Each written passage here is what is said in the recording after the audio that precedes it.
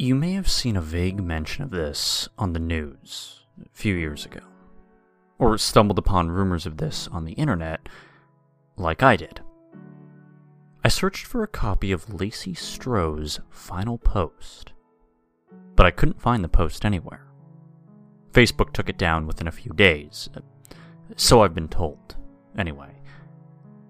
Most people don't believe that this really happened, and the family members and friends who received this post aren't speaking.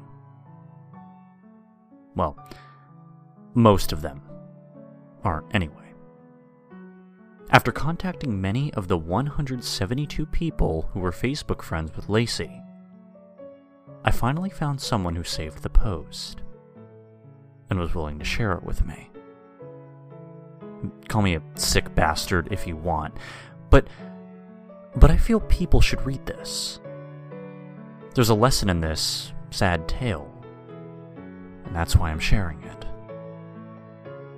The following are the final words of Lacey Stroh. Believe it, or don't. I leave it for you to decide. You never really know what you're capable of until you're in the thick of it. Whether or not to rush into a burned building, step in front of a bullet, or even take on an armed assailant isn't something you decide to do. No, you just do it or you don't. There often isn't time to weigh the pros and cons. Public opinion will decide whether it's brave or stupid based on the outcome. I prefer to believe that most people are cowards. Or to put it in a better way, realistic. Self-preservation is deeply embedded in our instincts, is it not? I feel this way because I am a coward, and the worst kind at that. I deceived another person so that I could survive. But hold your judgment until the end of my story. Not that I care what you or anyone for that matter thinks. No, I'm not telling my story to gain sympathy or to alleviate my guilt. I'm just tired of holding it in. I'm fatigued by all the people who think I'm so strong. I'm just so sick of everyone thinking I was the lucky one for surviving. I'm not the lucky one, if you want to know. Those who perished are. This isn't a story about cannibalism in some sort of survival situation. God, if only it had come down like that. I think I could live with that personally. People looking at me, knowing that I had consumed human flesh. Yes, I could almost certainly handle it.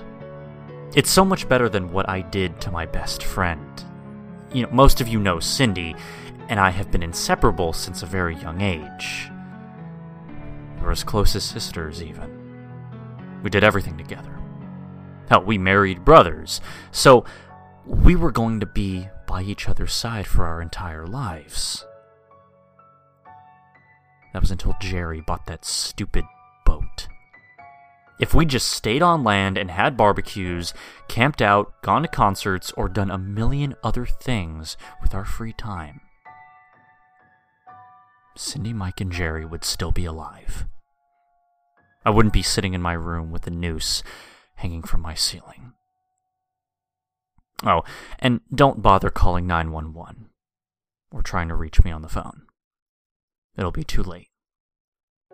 When my story is done, I'm going to press enter and then do the old gag and dangle.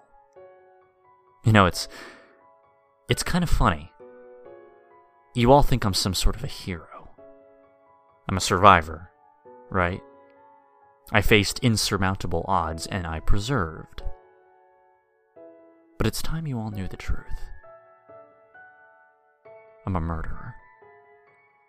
And my weapon of choice was deception. There Cindy and I were adrift at sea. We had both just lost our husbands, and we were both almost certainly going to die as well. We only had a few days' worth of food, a flare gun with only one shot, and a desalinator.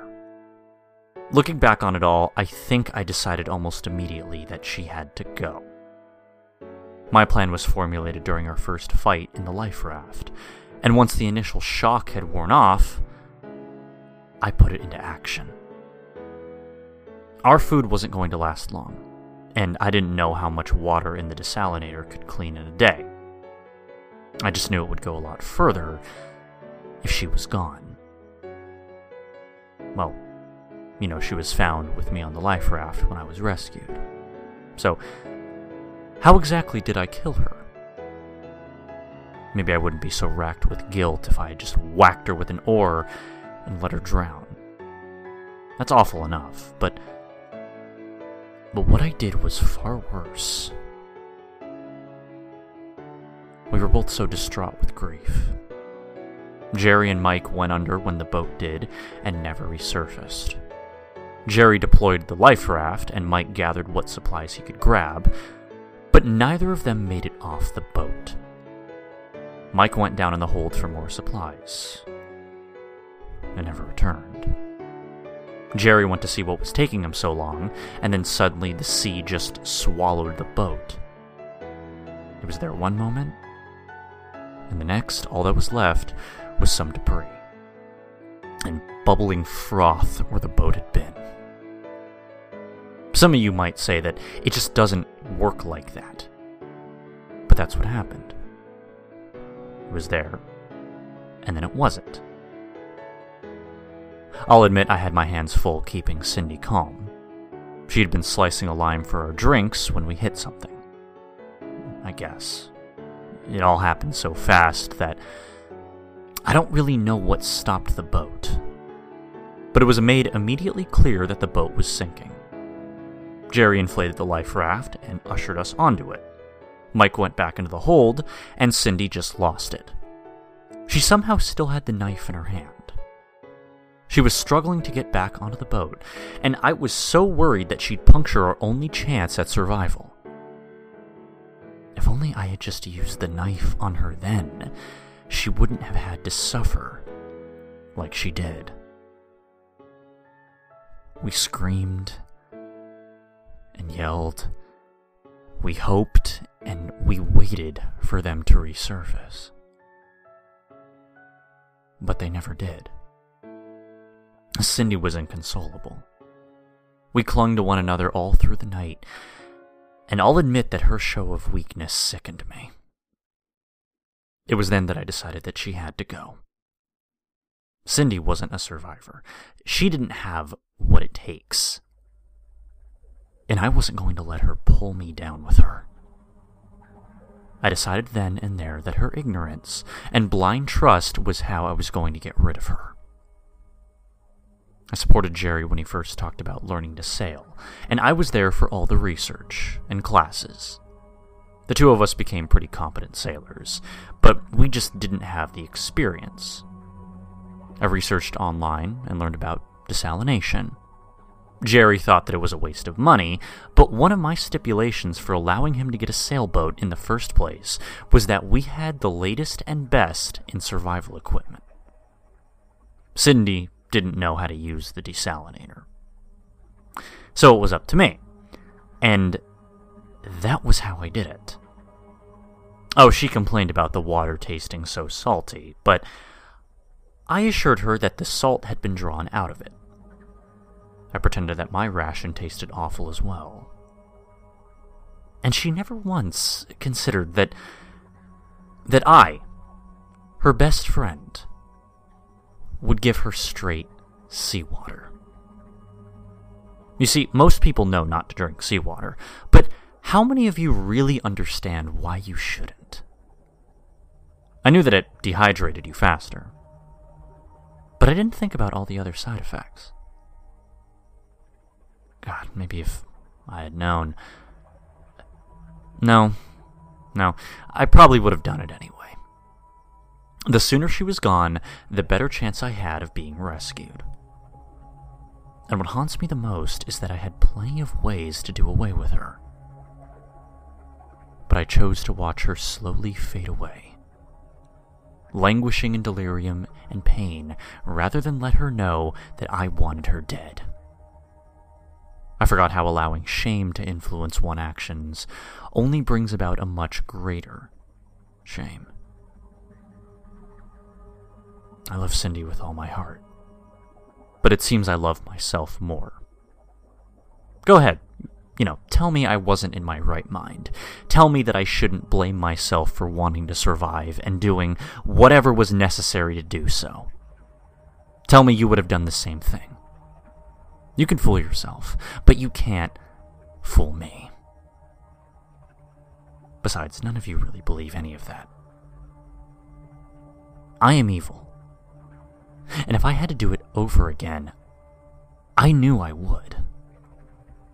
I feed her poison day after day and console her with overwhelmingly positive stories of people who survived much worse scenarios than ours. I even told her on the last day alive that I saw a ship in the distance and that we were saved. I don't know why I lied, but she was too far gone to understand what I said or to even care. Her last words were garbled and incomprehensible. I'm so sorry, Cindy. I love you. You're my sister. I never put much thought in the afterlife, but it has to be real. I have to find you. I need to tell you how much I love you and that I will never leave your side again. You have to be out there somewhere. You just have to. I'm coming for you, Cindy.